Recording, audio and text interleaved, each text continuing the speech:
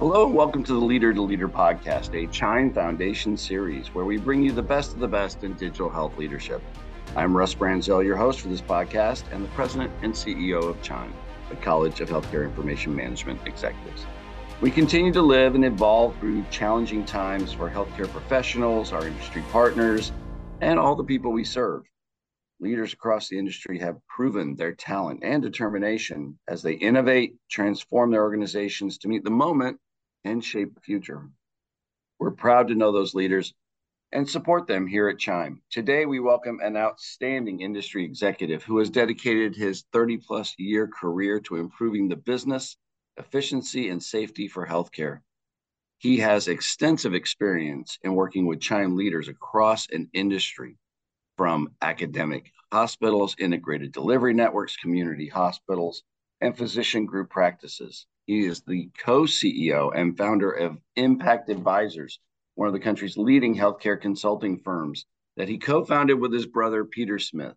I am so pleased to welcome a dear friend of CHIME and a dear friend of mine to the program, Andy Smith. Andy, welcome to the program. Thanks, Russ. Thanks for having me. And I always enjoy these conversations, and I feel like I learned some things from you. So I appreciate you making time for me this morning. Well, we are definitely in a crazy world, to say the least. We thought COVID was just going to calm down and nothing else would happen and we could get back to normal again. And now we're living in a world where we can just put everything under this digital transformation umbrella and pretend like it's just a big melting pot for us to deal with it. But there's just challenges and opportunities everywhere. And I think that's true for our industry partners like you all. How are you all doing at Impact Advisors right now? How's your great team and your family and all that kind of stuff going on? Yeah, thanks for asking, Russ. Things are going really well. So we've, despite a lot of the headwinds and COVID, our clients have a lot of challenges that we've been helping them with, and that's resulted in really great growth for our firm. So just in the last year, we've hired over 400 people. We've grown 40% top line revenue, and still very profitable and grown year over year. And so we feel really lucky and blessed to work with great associates and serve a very important, vitally important industry, and really proud of our clients. So, just recently we had a couple press releases. We've added 2 chief growth officers, one we promoted internally and one we added from external, Roger Weems and John Stanley, just to kind of help us serve the industry and our clients in a better way. And we've really expanded it's been a bit since we talked, Russ, but we've really expanded kind of our service set. So if you remember 17 years ago when we started the firm, it was really an HIT, healthcare IT advisory firm, and grew that into implementation work. And now in the last 5 to 6 years, we've really pivoted to become a true management consultancy. So we've added a lot of different service offerings, labor optimization, merger and acquisition planning, physician comp modeling. So we're a full services management consulting firm, and really proud of how we've grown the firm and done it, I think, in humbly submitted in the right way, really focused on our associates and creating a culture where people really want to work. So, the words I'm most proud of are, we won a lot of class awards, of course, but the ones I'm most proud of are the engagement awards. So just last week, we were recognized as the #2 best place to work by Consulting Magazine in their large consulting group category. And actually next week, Modern Healthcare has their best places to work gala, and we've been on that list for 14 years. Really proud of that. There's only one other services firm that can tout that accolade. So, we're trying to do things the right way, and I think we've been really blessed and really grateful for the great folks that helped us build this company. Well, let's pull on that thread of engagement a little bit here, and whether it's the CHIME survey we did a while back that really showed all of our members' #1 concern wasn't technology, it wasn't implementation, wasn't all those other things. It was burnout, it was stress, it was workload on their teams, and whether it's that or even at a macro level economic view of this, where I think it was the Kaiser Family Foundation that said 6 out of 10 healthcare workers in the United States are feeling negative impacts from their mental health due to post-stress from the pandemic and just current working conditions. And so, it's kind of a testament that you're working on this and focusing on that. What do you see in kind of in the customer environment right now regarding, kind of the overall mental well-being of our leaders, of the people you're supporting in these organizations, and how are they handling kind of trying to attract the right talent and engage them and retain them? Yeah, really great question. I think you framed the issue really well, Russ. It hasn't abated, all the stressors of COVID and the labor models and shortages, it's exacerbated the issue, and a lot of stress, a lot of burnout. Add to that list, the fear of AI and generative AI, right? That people think that that's coming for their jobs. So a lot of stress out there. We've seen our clients do a number of things, creativity with benefits packaging. One of the things that I really like is engaging with talent early in their career. So I've seen a lot of our clients are investing in or creating nursing schools. It's a great strategy, right? Really focused on the career ladder, a structured career ladder, standardized comprehensive training, standardizing process. All are things that are trying to relieve that burden. To harken back to generative AI, I really think that shows a lot of promise. Certainly some cautions, but a lot of promise to ease some of the factor. You look at what some of the healthcare software vendors are doing, embedding generative AI into their physician notes. That should really help with some of the burnout and the pajama time, we're hoping. So, and then, a little bit closer to home in the IT world, we've seen a renewed interest in either discrete outsourcing or even, more holistic outsourcing to kind of move some of the administrative burden or the overhead associated with some of the solution centers in the hospital. So not a symptom or problem that's going to go anytime soon. But I know it's a real focus area for a lot of our clients. We've struggled with this issue internally for a long time. We've got a lot of internal programs that if you're interested, I can elaborate on, but we've lived in a virtual environment for a long time. I think we've got associates in 45 states, and we've got 2 offices, both in the Chicagoland area. So we have to create opportunities to create virtual engagement in community and look for reasons to gather locally when we can. Well, that's probably another thread to even pull more on as we talk about this. I mean, I listened to your accolades earlier and the awards you received. That kind of long-term success isn't by accident. It isn't just you weren't lucky. So tell us some of the strategies you've really seen to not just engage people, but to boost engagement and boost morale of that workforce that you have to work with every single day, because their jobs are hard. They're away from their families a lot. They are running around the country. How do you, I don't want you to give away all your secrets, but maybe a few you're willing to give away, a couple of those key strategies that really are effective in helping people in today's tough world. Yeah. Happy to give away all our secrets, Russ. I mean, a rising tide, I think, is good for the whole industry. So if we have any special sauce, happy to share it. And as my mom always told me, imitation is the most sincere form of flattery, right? So but we do spend a lot of time on this. Pete and I came to the conclusion very early in the inception of the firm that, if we were going to compete, it was all around talent acquisition. So we really strive to hire, recruit, retain, and develop the best of the best, and become a home for people to practice their craft and kind of get out of their way and let them do that. So we spent a lot of time and energy on this. Very early in the firm's history, we created a role called the happy-ologist.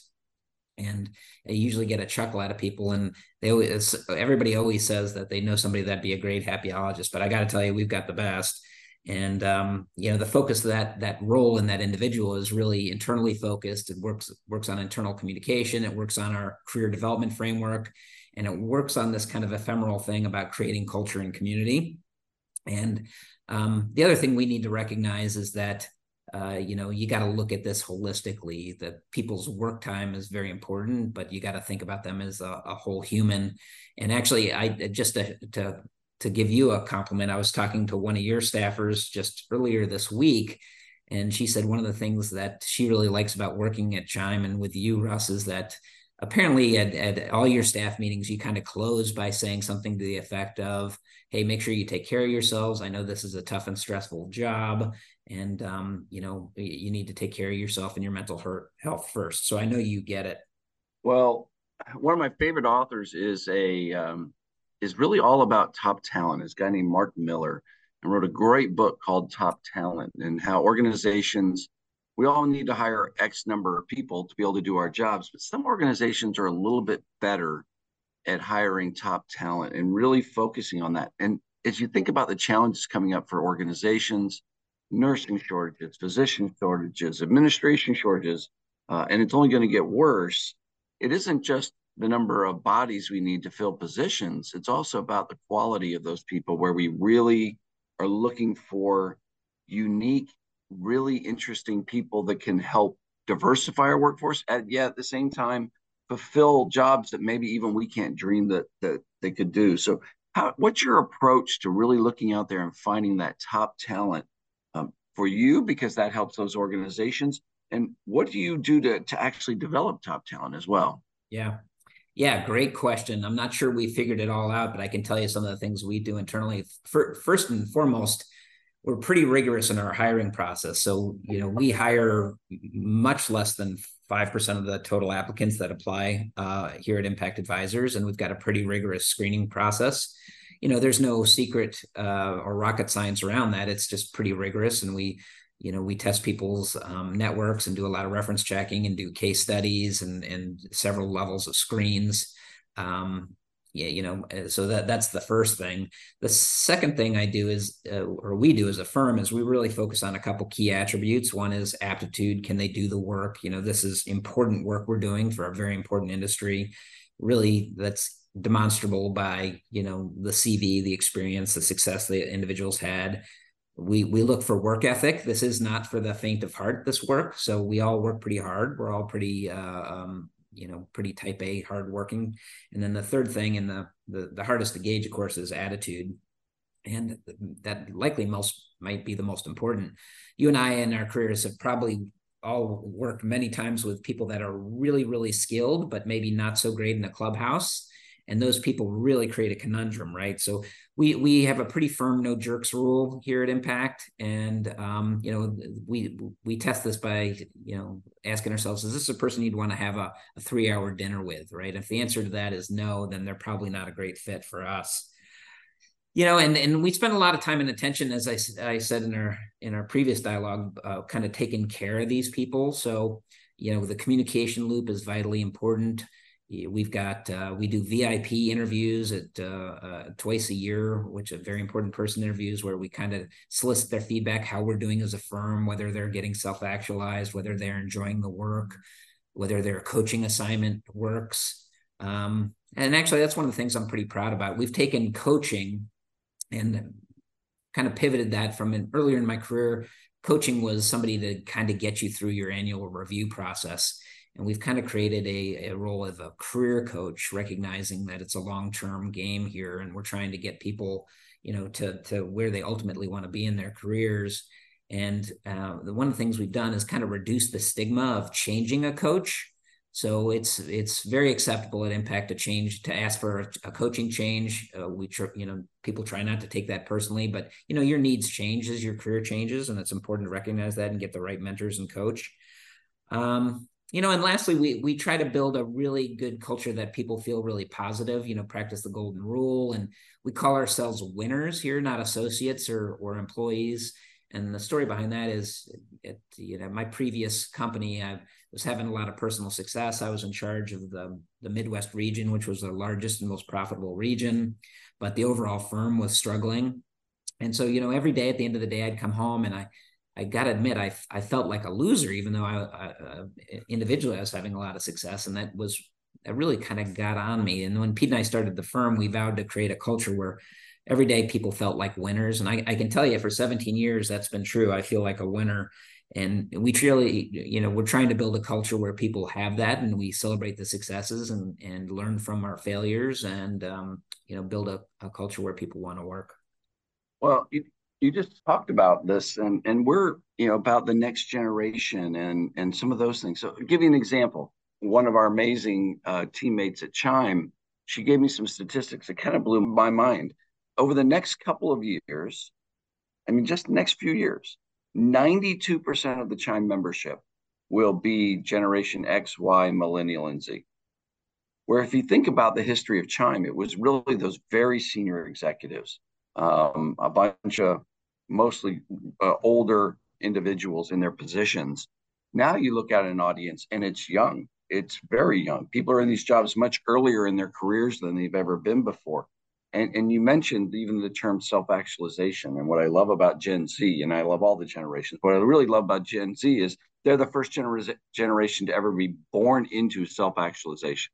They don't worry about the rest of Maslow's hierarchy of needs. They want to make a huge impact on the world. And it's all about a self-reflection of worth if they're making that impact. As you think about this, how do you think about those next generations? Because the my generation, I'm right between kind of a boomer and an X, and those are fading out quickly. And if the statistics are right, the boomers will essentially all but disappear over the next 5 years from the workforce. I mean, there'll still be some that want to work later in life, but essentially there won't be boomers left. And boomers were stupid enough to work 2.0 FTEs most of the time. They work much harder. You've been using them as great workforce for many years. So how are you bringing the next generation of leaders up and your consultants and all that kind of stuff in a world where they think and act differently? And yeah, that's okay. Yeah, great question. It's a sobering question, right, Russ? So you and I used to be the young guys walking into the room, and now we're the old guys. And yeah, really a changing of the guard happening. I think the biggest problem I'm having, quite honestly, is that people don't get my references as much as they used to. You can't drop a Brady Bunch reference on this and get a laugh anymore, right? They just won't understand it. So, it's a great point. And, interestingly, just actually yesterday and today, we had a meeting of about 50 of our kind of up and coming people here in Chicago, had a dinner with them last night. And really, we're talking about things like building personal brand and how to refine your elevator pitch and how to tell a story and a narrative using PowerPoint, right? So, we're investing in this people early in their careers. And you're right, the energy, the enthusiasm, the whole body thinking of this generation is really pretty awesome and exciting. And it gets me excited about what we can accomplish in the industry together. They're bringing new ways of thinking, new creativity, things that just wouldn't have occurred to me. And it's really exciting. We need to covet and grow that and be willing to make sure that that's a two-way dialogue. The way that you and I have done things, or our generation have done things, is not always the best way, even though we've got kind of the benefit of a lot of years of experience and probably a lot of failure that we've learned from. But we need to be open to doing things in a new and different way. And what we found is that we've had to do a couple things. We've had to get really focused on a really prescriptive method around career planning. So this generation really wants to know what the next steps are, what they need to do. So we've spent a lot of time on that. Communication is really important. So we spend a lot of time and energy to making sure that people know what's going on in the firm. Transparency is really important. And hierarchy is not important. So we're trying to break down a lot of those walls and really focus on getting good information to everybody in the firm so we can all make collectively good decisions. And then, last thing I would say is, and I've got 3 sons, and I tell this to them in their own career planning, which is, hey, don't outsource your career planning. Don't assume that a coach or a mentor, as good as they may be, is responsible for your career. You have to have autonomy, agency. You need to really take control of your own career, because no matter how good your mentor is, nobody cares about your personal growth more than you. So I think that's an important thing to recognize, that there may be limits to what you can get from the external environment, and you need to look intrinsically. With our time kind of getting close here, I want to throw out one last topic for you that seems to be, it's always been there, but it seems to be really elevating to the top of importance right now. For years, you've had great project leaders and that kind of stuff that have done change management, and that's great project management and time on materials and accounting for work and all the task lists. That's top project management and change management. But this concept of change leadership really is emerging amongst the CHIME members in our industry, that we, one, have to do a better job taking people with us on this change journey and helping them through that emotional, mental change, that even if it's the worst system in the world and everyone hated it and we think we're all excited about going to the new system, it's still a mourning and changing process. What's your perspective on the key to this being part of the success for the new digital leader moving forward, to be that change leadership champion to really help organizations move to a new place? Yeah, great question, Russ. And I'm going to ask you to answer that question after I give you some quick thoughts, because that's a tough one. The things that immediately came to mind is, don't pave the cow paths, don't get mired in the way things were, and as with many things, that this becomes a leadership challenge, as I think you suggested, which is, you need to really model the right behavior at the very top. And it's amazing how these things kind of flow through. Well, maybe not perfectly related. I look at kind of the back to work. A lot of our clients and probably you and our firm certainly went virtual very fast and is kind of coming back to the office and to the workplace slowly, more slowly than people. And that's a change management problem as well. And what I've seen is the organizations where the CEO and the CXO suite were modeling that behavior and coming into the office or really proselytizing a new change in the hybrid work environment had a lot more success. And I was talking to one of our mutual friends, a healthcare CIO, just this week, and he was at his board meeting, and one of the board members made the comment to this organization that they were a very high performing organization, and they recognized that a big part of their success was getting people back into the office. So I know this wasn't the intent of your question, but the thing that occurred to me is one of the bigger change management issues we've had in the past is just this new hybrid work environment. So, but with that, Russ, I'd love to hear what you think and what your recommendations and advice are to all your great CHIME members. Well, it's a bit of an easy question for me, because we've been working on this and building it into our boot camps and academies for the last couple of years, because it's our belief that we have to create people into this new, what we jokingly call the 3.0 leader. It's just really the next evolution of developing our skill sets. And admittedly, most CHIME members, actually, let's just be blunt, most healthcare leaders, period, not even digital, really weren't trained on emotional thinking and helping people through the psychology of change. And so it's a skill that I think we have to develop in a much different way. But part of it is you can boil back to being a good human being. And that is being a good communicator, being a good listener first, talker second, being present. And that doesn't mean being in a room with people. That means literally being present with them. And I struggle with that sometimes because I'm always thinking about the next thing instead of living in the moment of where I'm at. I think the other part of this is understanding that people want, especially these next generations, that will not change unless you empower them to change. And I think that's the part that we have to understand is you cannot force anyone to change. You have to create an environment where they want to change. And even if they go to the new system, they may still be living in the old world because you haven't figured out a way to let them be empowered and think through these. And I go back to my concept is people want to be cared about first before we ever do any initiatives. And I think that's the part. If you don't set an environment where it's truly an environment of caring, one of your mentors, one of my mentors, one of the icons in the industry, Ivo Nelson, used to tell everybody is, if you don't have a love-based culture, you will always be a transactional organization. And it sounds a little mushy and emotional, but the reality is everyone knows the difference between a love-based culture and one that's not. And I think that's what you try to create in your organization. You just don't use those words. But I think that's what we always try to do. Well, Andy, unfortunately, I didn't want to get the last word in, but I'm going to give you at least an opportunity here. Andy, thank you for everything you do for our industry. Thank you what you've done for our opioid task force. And I say this in all sincerity. There are people alive today because of the work you and the opioid task force have done. It is truly, truly one of the most inspirational things I've ever seen us do here at CHIME. You're truly one of our heroes in our industry and for us here at CHIME.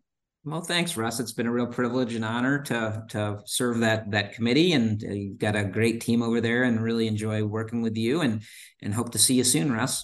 Well, again, thanks, and thank you for listening to this episode of CHIME's Leader to Leader podcast. As always, you can visit us at our website, chimecentral.org/media, or on Spotify to listen to this and all these amazing healthcare leaders. Well, for now, continue to improve, innovate, transform, and create positive change to advance and improve our healthcare throughout the communities you serve. Stay safe, and God bless.